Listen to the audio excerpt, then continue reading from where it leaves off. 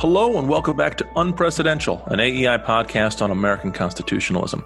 This is Adam White, AEI resident scholar, and I'm joined as always by my friend, Tal Fortgang. Tal, how are you? I'm doing great, Adam. How are you?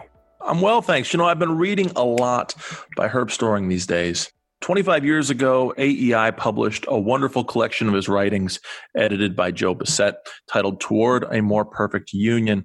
I've been reading it lately because Herb Storing, the late scholar of the American founding, he actually wrote a lot on administration and on the relationship between the president and the bureaucracy that serves under the president. And so there's a lot there to read. And by the way, I should note that Herb Storing, among other things, was a mentor to our colleague Gary Schmidt, who really turned me on to Storing's writings on administration. But what Storing was perhaps most famous for writing on was his writings on the Anti-Federalists. In fact, his collection of The Complete Anti-Federalist, published in 1981, which begins with an essay titled, What the Anti-Federalists Are For. You know, Tal, you and I have spent so much time over the last year talking about the Federalists. I suppose we've given the Anti-Federalists a little bit of short shrift, don't you think? Well, you certainly have, because your federalism is not robust enough, as I've mentioned to you far too many times, and now you're undoubtedly going to mute me on this chat. I'm a slow learner. You'll get there with me eventually. You know, in Storing's collection of the Anti-Federalist, and it begins with this essay on what the Anti-Federalists were for, he says, the United States Constitution was framed by a numerous and diverse body of statesmen sitting over 3 months, widely, fully, and vigorously debated in the country at large, and adopted by, all things considered, a remarkably open and representative procedure. But then he says it wasn't just the ones we think about, Hamilton, Madison, John Jay, the Federalists. He says it was a dialogue with the Anti-Federalists, and he says the Anti-Federalists are entitled then to be counted among the Founding Fathers in what is admittedly a somewhat paradoxical sense, and to share in the honor and the study devoted to the founding. You know, there's some interesting writings lately on the Anti-Federalists. One that I particularly like was a collection edited by Michael Zuckert and Derek Webb on the Anti-Federalist writings of the Melanchthon Smith Circle, which came out a couple of years ago. But just last year, the New York University Journal of Law and Liberty published some really wonderful remarks by a federal judge. The remarks were titled, The Anti-Federalists Passed as Prologue. And the article was the published version of remarks that this judge delivered at a conference at NYU. As it happens, I was at that conference too. As it also happens, the judge is a judge I've long admired, in part, but not only because he's a judge that I've long known. It's Judge Andrew Oldham of the U.S. Court of Appeals for the Fifth Circuit. And surprise, Tal, he is our guest on today's episode. Judge Oldham, welcome to the show. Thank you very much, Adam and Tal. It's really a real honor to be here and to chat about this topic with you all today. Now, by way of background for our audience, Judge Oldham has had a fascinating career in public service. He was appointed to the Court of Appeals in 2018 by President Trump. Before that, he served as counsel to Texas's Governor Abbott, and he also served as Texas's Deputy Solicitor General. Before that, here inside the Beltway, he served in the Justice Department's Office of Legal Counsel for Judge Samuel Alito, and he also clerked for another judge that I happen to know and love, the D.C. Circuit's Judge David Santel.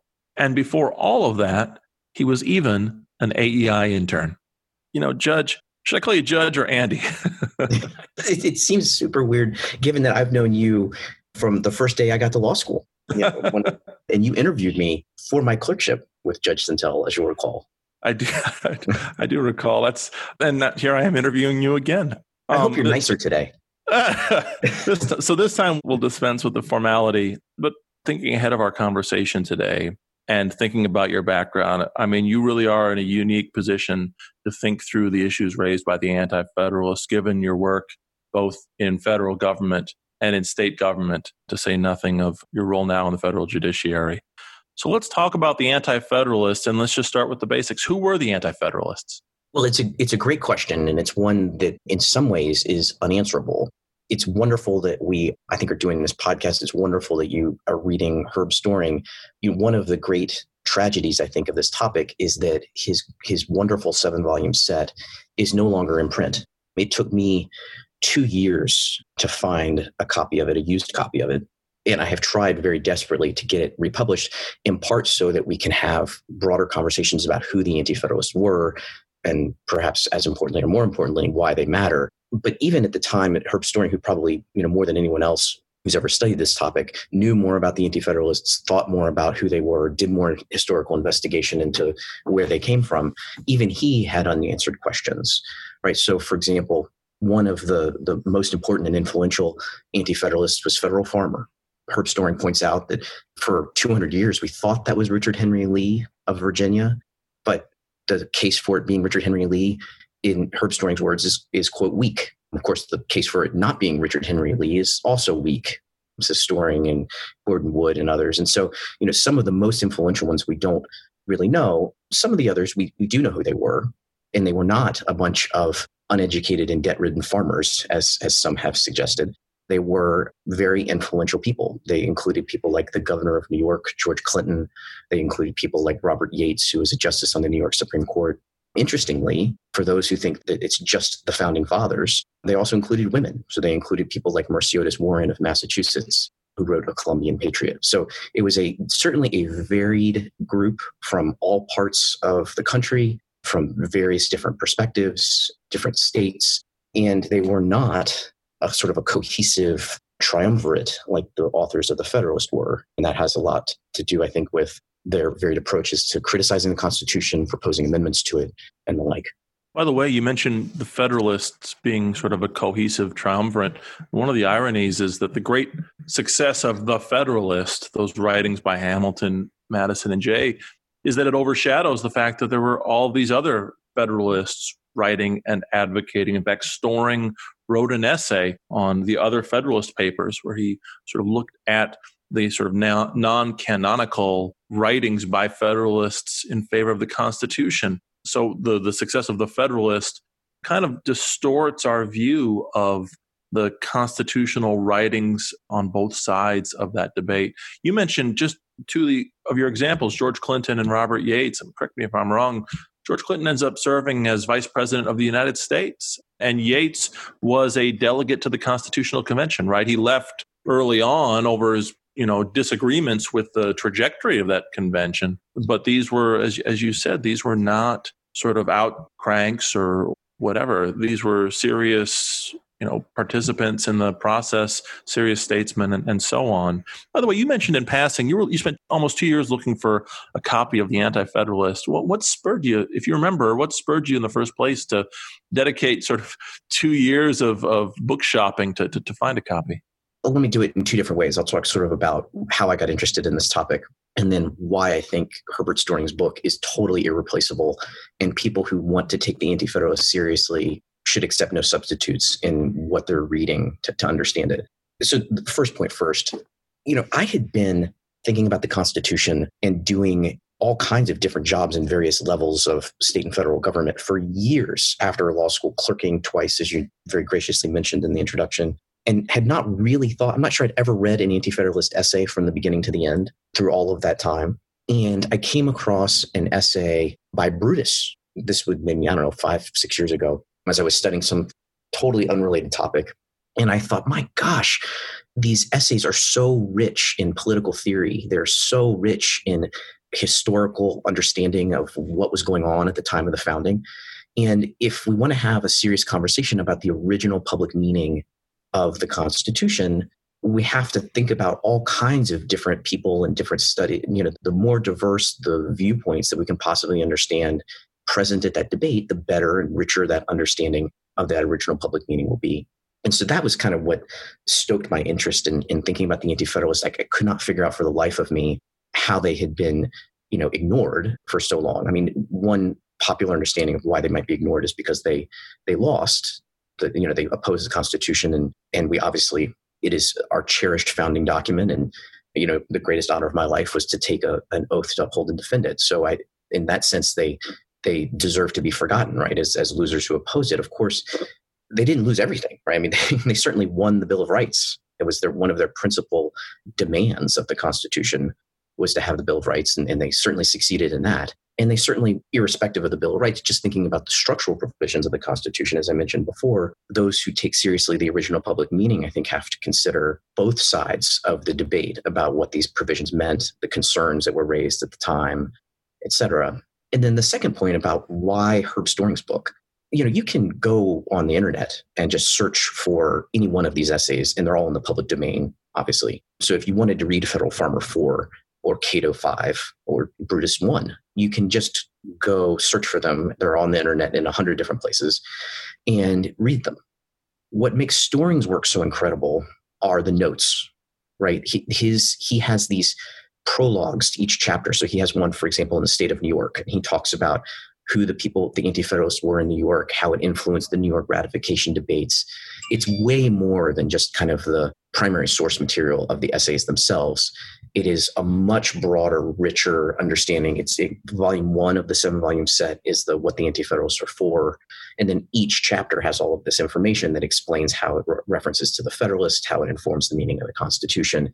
It's that analytical, intellectual property of Herbert Storing that makes the book so invaluable. If you go through the essays and you have them on your bookshelves, you can use them in a way that you might not if you had to just go searching on the internet to read one particular essay that would just give you a small little snapshot into the thoughts of the framers. Right, and a point that you make in your essay, and again, just to repeat for the audience so they can look it up, the essay is titled The Anti-Federalists, passed as prologue. It was published in 2019 in the New York University Journal of Law and Liberty. One of the points that you make in that paper is that to really understand, say, Federalist 10, Madison's famous essay, you need to see what he was responding to. When I teach Federalist 78, I always pair it with the paper by Brutus from 2 months earlier that had spurred Hamilton's famous writing. I mean, you point out in the paper that the Anti-Federalists started raising these issues in New York, and sure, New York was always seen as sort of the central battleground for ratification. And so, of course, Hamilton and Madison and Jay would have focused efforts there, but maybe not at the same way or the same time that they did. Even the choice of the title Publius, right, in some ways could have been a reaction to the choice of the name Cato. They were the Anti-Federalists. We've already hinted at this a little bit, but what were they anti? What were they against? Yeah, this is it's an interesting wrinkle in the nomenclature. You know, they never referred to themselves, at least not that I'm aware, as the Anti-Federalists. That was a name given to them by their opponents, the Federalists. You know, in some ways, it's a misnomer, right? Because they were pro-federalism, at least federalism as we understand it today. They really thought that the dual nature of sovereignty, where you have states that have some sovereign interests and a federal government that have some sovereign interests, and that they cooperate together. In some ways, their powers are separated to check and balance one another, and in some ways, they work together to accomplish mutual ends. They thought that that was a good thing. They were pro that. So it's hard to call them anti-federalism or anti-federalist in the sense that we might understand those words to mean. What they probably would have preferred, I suppose, if they were trying to name themselves, would be something like anti-nationalists or anti-general government. That's more of a mouthful, I suppose, so it doesn't exactly roll off the tongue. But what they were concerned about, principally, was the consolidation of power in a national government. Of course, that was one of the principal aims of the Constitutional Convention in Philadelphia. It was the principal aim of the Constitutional Convention that predated the Philadelphia one that's largely lost to the annals of history, but the convention that was held in Annapolis, Maryland, or at least tried to happen in Annapolis, Maryland. The concern of the founders at the time was that we have needs as a nation that the states individually are ill-equipped to achieve. And so we need a broader, stronger central government to respond to whether it's economic trade issues or foreign affairs or what have you. There were several of them at the time. And so the whole purpose of coming together in Philadelphia in 1789 was to achieve that. In many ways, that was the thing that they were really getting at. And the Anti-Federalists were super concerned that was going to be, that down that road was going to lie a serious problem for the structure of American government. Right. So to say what they were anti is just another way of saying what were they for. And you focus on these things in your paper. And the two main themes you focus on in your paper were the themes of federalism and that allocation of power between the states and the national government. And also their concerns about executive power and its echoes in the debates we have today on the administrative state. One point you make in passing, it's funny, we were just talking a moment ago about the nomenclature, Anti-Federalists and the Federalists. You point out that even in the names of the authors, the pen names selected by the authors, you see these efforts to sort of claim or reclaim territory. And you point out that one of the Anti-Federalists, he takes the name Cincinnatus, which I forget your exact word, but you say it's sort of a double move because it refers back to, of course, the classical Cincinnatus, the farmer statesman, the citizen statesman. But then also in more recent times, when the paper is written, when the Anti-Federalist paper was written, Cincinnatus is reclaiming the term from the Society of Cincinnati, right, which was seen as sort of a nascent institution of both centralized and hereditary power, right? Yeah. The sort of this institution built by some of the men who had fought in the Revolutionary War. And so you see this sort of claiming of nomenclature as a way to sort of claim, not just define, but also claim or reclaim turf from the other side. I thought that was a nice touch in your article.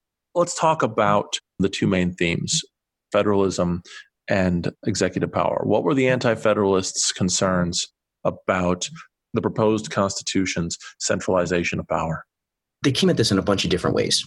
It's one of the principal criticisms in the Federalist Papers of the Anti-Federalist critiques is that there's so many different criticisms, even on the same theme, that it's hard to respond to them. And sometimes the Anti-Federalists disagreed with each other. So in order to sort of talk about it intelligently, we have to make a few generalizations. But maybe I'll just pick an Anti-Federalist author or two, and we can use that one as a lens to understand the concern. So if you think about Federal Farmer, for example, Federal Farmer's concern about the structure of government went something like this. We, the Anti-Federalists, want to have as much government power as close to the people as possible. And the reason we want to do that is because we think, the Anti-Federalists would say, that the closer the government power is to the people, the more accountable the government is to the people, and the more the people feel invested in their government, and that is a happy, symbiotic relationship. And it feeds back into one another. When people feel like they can trust the government, the people are more likely to feel invested and to pay taxes and all the rest of it, to believe in law and order, to understand the legitimacy of what the government is doing, et cetera. And when the government knows that the people are watching, that the government is going to be more faithful to the will and the desires of the people who elect them. And they have all sorts of analogies that they use and historical allusions to experiments of Republican forms of government in the past. And obviously, as we were just talking about, their names themselves harken back to the first Roman Republic. And in fact, if you think about Brutus and Publius and Cincinnatus, those three people served in the first, second, and third Roman consulates, respectively. So all of this goes back, and whether it's the names or the substance of the argument, all goes back to understanding what does quote unquote good Republican government look like.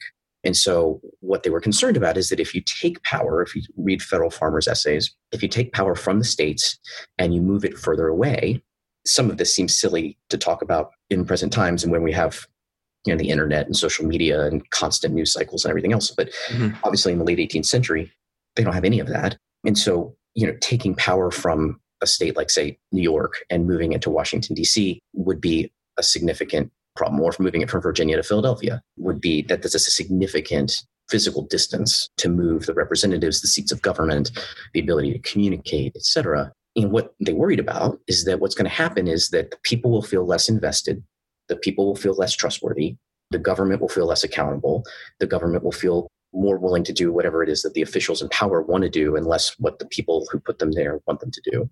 And that's going to create a negative feedback loop, right, that is going to lead to entropy. And so that was the central Anti-Federalist concern. And their desire for federalism, the way they articulated it, was that they wanted to keep the power closer to the people because they thought that the Republican form of government would best work on a small scale, not on a big scale. So there's a lot of very colorful rhetoric in the essays about what happens when you try to do government of the people, by the people, for the people, but in a larger scale, like what they conceived of the United States back then as enormous, even though it's obviously much bigger today. Right. And then hence Madison's effort in Federalist 10 to argue that the extended republic is actually the safer republic by being able to sort of solve some of the problems inherent in the smaller republics. But just really briefly thinking about the smaller republics or the smaller states and local governments, do the Anti-Federalists, as they were sort of making these arguments about national government, did they offer sort of a vision of what the right form of government within the states would be? I'm sorry to put you on the spot because this is beyond the scope of your article, but I'm curious if that entered into their argument or if the state governments were just sort of taken for granted and this was an argument strictly about the federal government.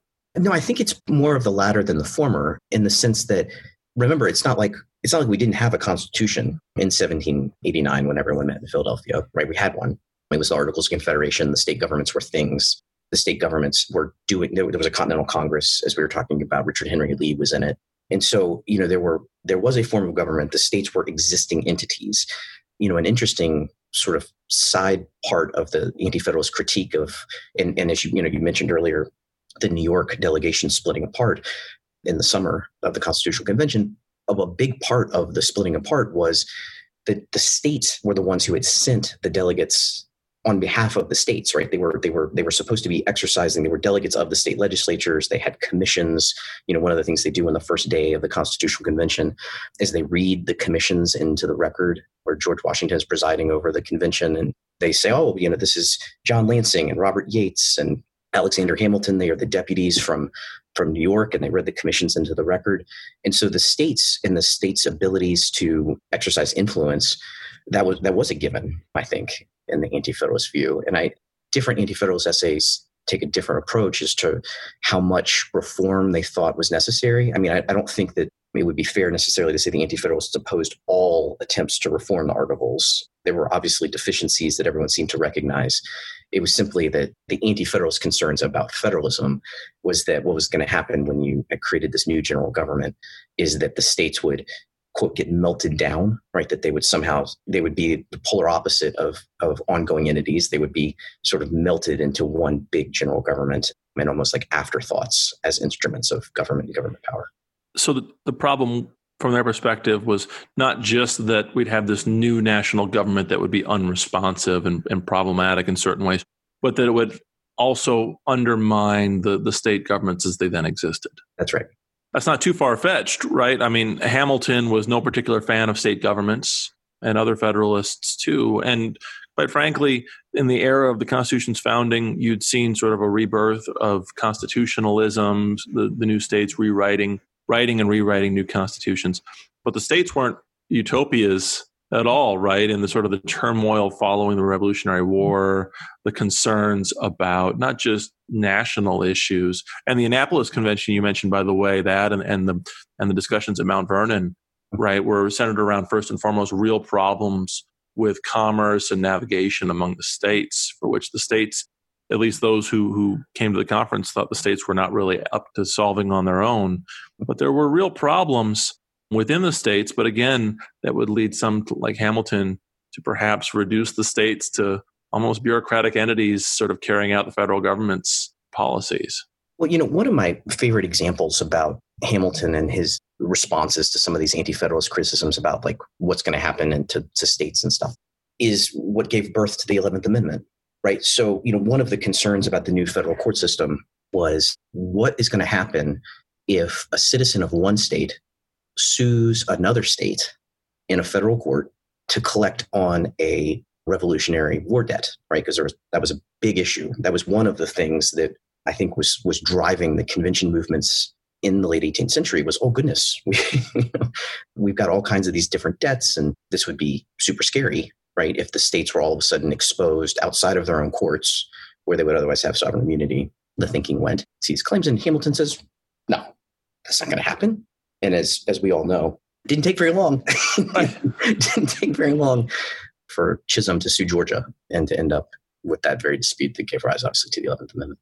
So the anti-federalists were, on the one hand, concerned about melting down state power. On the other hand, clearly expressed in their fight for the Bill of Rights was a concern that certain ostensibly inalienable individual rights would also sort of become part of the scope of the federal power, and they clearly did not want that. So that leads me to ask about police powers and what the anti-federalists would have thought of as the proper scope for state powers to abrogate certain individual freedoms, and which they thought were particularly out of bounds, and where that line was drawn.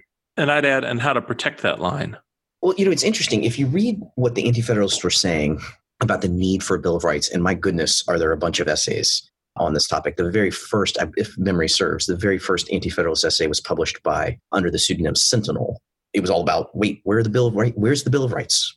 It's not so much, I don't think, when you listen to their criticisms anyway, about the states and the states protecting of individual liberties or concerns about state police power, they just took literally for granted that the states would do so, largely because the states already had these bills of rights. So if you read Sentinel 1, Sentinel says, well, he's talking about the Commonwealth of Pennsylvania, and says, look, the Commonwealth of Pennsylvania protects your right to a jury, and the Commonwealth of Pennsylvania protects your right to speech and religious freedom and the right to petition the government, and the Commonwealth of Pennsylvania protects this, that, and the other. All of these things from the state's Bill of Rights, right? These bills of rights had these long historical pedigrees that go all the way back to Magna Carta.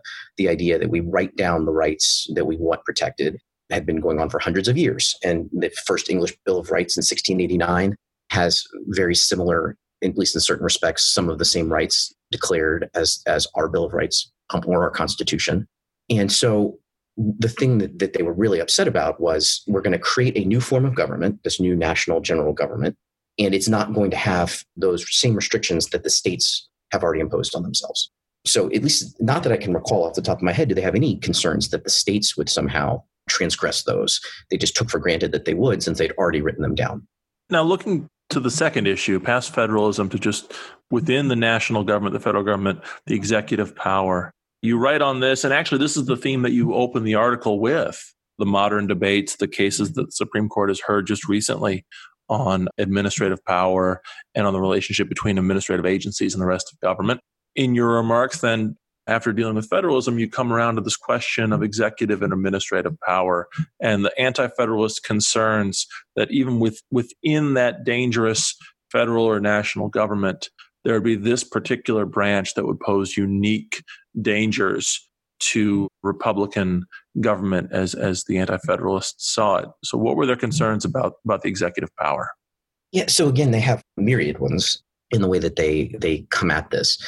But some of them are concerns about, I'll give you an example of one that we don't talk about at all today, which I think is kind of an interesting one, just as a matter of historical interest. And that is the vice president, right? So they were concerned that the vice president is the president of the Senate, but also, so therefore has legislative power, but is also obviously in the executive branch and has executive power. And so they talk about the separation of powers problems. One of the sort of common vocabularies of the day is that the Federalists and the Anti-Federalists alike talk about Montesquieu and separation of powers and the need, so they're absolutely talking to each other. And the only questions that they really have are we achieving the thing that we seem to want, that we both want to achieve? And so they would say, oh, well, how can we have an executive officer who's also the president of the Senate? That's scary to the Anti-Federalist mind. So, and we've had all kinds of separation of powers cases in the Supreme Court and the federal courts in the intervening 200 plus years. But as far as I can think of, we haven't really had one about the vice president and his different roles. So that's one where we just don't really talk about that anymore today. Another one that they talked about that we don't really talk about today is the Electoral College. I mean, obviously there is a public conversation about the Electoral College, but it seems to be very different than what the Anti-Federalists were concerned about. The Anti-Federalists were concerned that these electors would be sort of the subject of themselves, would be the candidates, right? There would be lobbying or influence to get the electors' votes. And obviously that just doesn't seem to be part of the public conversation anymore.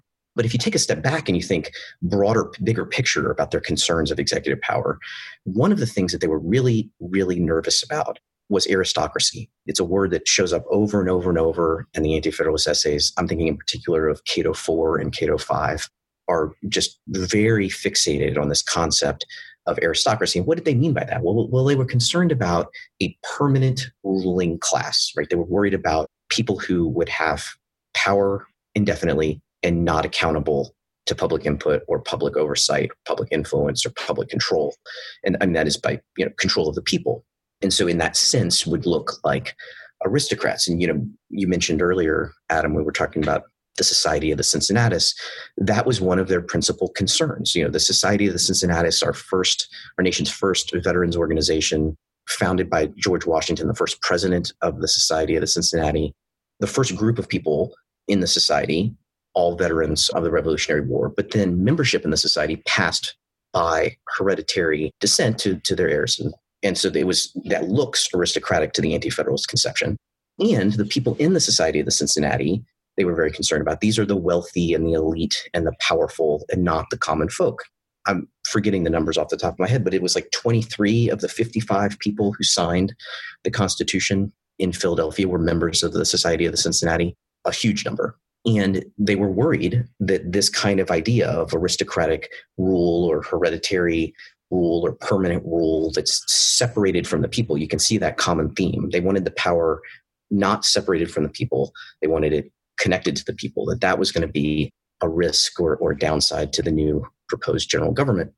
And of course, if you read scholarship, which I know you in particular do regularly, about the criticisms of modern executive power, or the administrative state, or what have you, a lot of it has to do with the same kind of idea, right? That power is wielded by administrative agencies that are not necessarily, in many ways, are designed to be insulated from public control.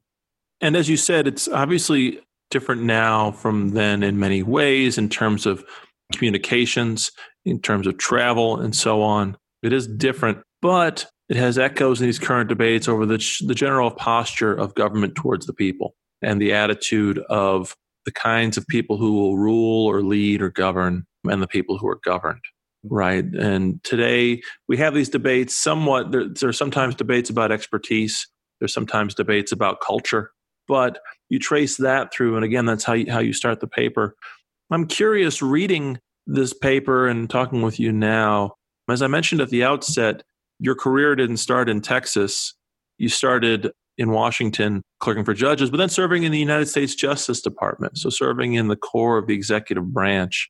I'm not going to ask you to sort of criticize your old job, but I'm just curious, how does what you read in the Anti-Federalist about executive power and the federal government, how does it make you sort of think now about those parts of the executive branch that you served in? I mean, how do those two images sort of stand next to one another? Yeah. Well, one of the reasons that I wanted to serve in the Justice Department is because clerking for our shared former boss and working in the DC Circuit for a year, you get to see an enormous amount of administrative law. And it's long been something that I've interested in. And I wanted to have sort of a front row seat to understand how it's made, understand how the good parts of it, to understand the parts that might need some attention. And especially as a young lawyer, I thought that was an incredibly rare opportunity to be able to do that. And it was one of the most interesting times of my entire career. So, the thing that I think is really interesting when you read the Anti-Federalist essays, and even when you can find at a certain level of generality some of the concerns that we hear in modern debates about administrative law, for example, it boggles the mind that there can be both that sort of relevance, and you can hear the same echoes of the debates, and yet there's just no conceivable way that any human being writing in the late 18th century could have imagined the sorts of administrative law problems that modern government has to confront. In many ways, I think that makes the Anti-Federalists and their Federalist counterparts all the more intriguing, that they could have these enduring themes of debate, even though there's just no conceivable way that they could understand things that modern administrative agencies have to deal with.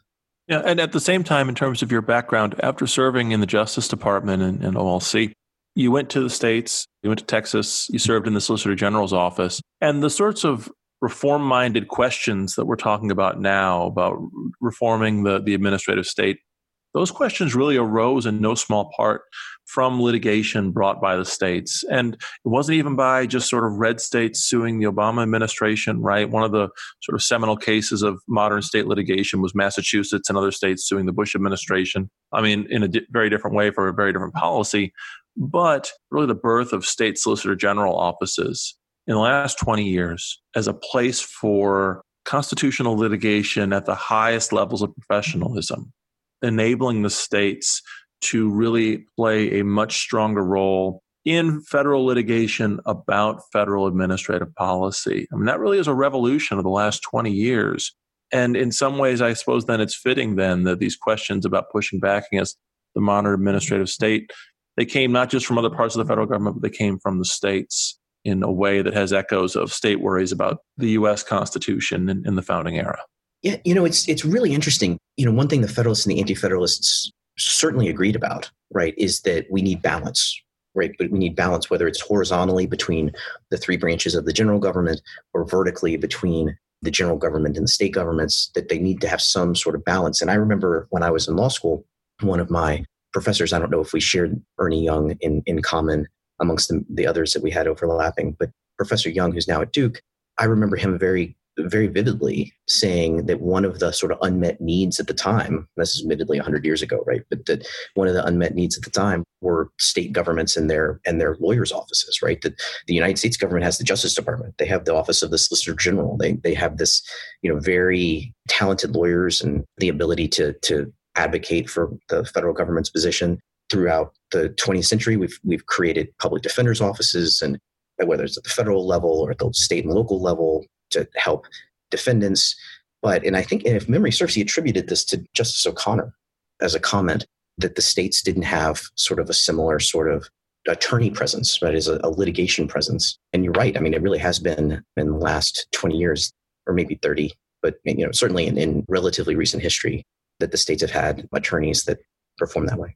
Just a couple last questions. We've talked about some of the ways in which the Anti-Federalists seemed prescient, or at least raised good points that forced the Federalists to really think through and respond strongly. In reading the Anti-Federalists, in what ways do you think they got it wrong? Which concerns do they raise that really seemed to be misfires? Are there any that stand out? It's interesting. One of them that I have always kind of screwed my nose up at, I suppose, is Patrick Henry, who, as far as we know, was not one of the authors who wrote under a pseudonym in the sort of general canon of anti-federalist essays, but was certainly an anti-federalist and gave impassioned speeches during the ratification debates in Virginia about the proposed Constitution. One of his stalking horses was he did not like "we the people" in the preamble. He was very angry. He gave this long speech about, what do you mean, we the people? It should say we the states. As we were talking about earlier, the states were the ones who sent the delegates to Philadelphia. What is this we the people stuff? And we the people is now, for obvious reasons, one of the most celebrated parts of the Constitution. It gets quoted by the Supreme Court in constitutional interpretation. Justice Scalia was very passionate about talking about the, we the people language in the preamble of the document. So that's one that seems like, even if you can understand what was going on at the time, and even if you can understand why that was one of the criticisms, it's certainly one that to modern ears really falls flat. And finally, in the paper, you don't focus on the Anti-Federalist concerns about the federal judiciary. Of course, they had some concerns.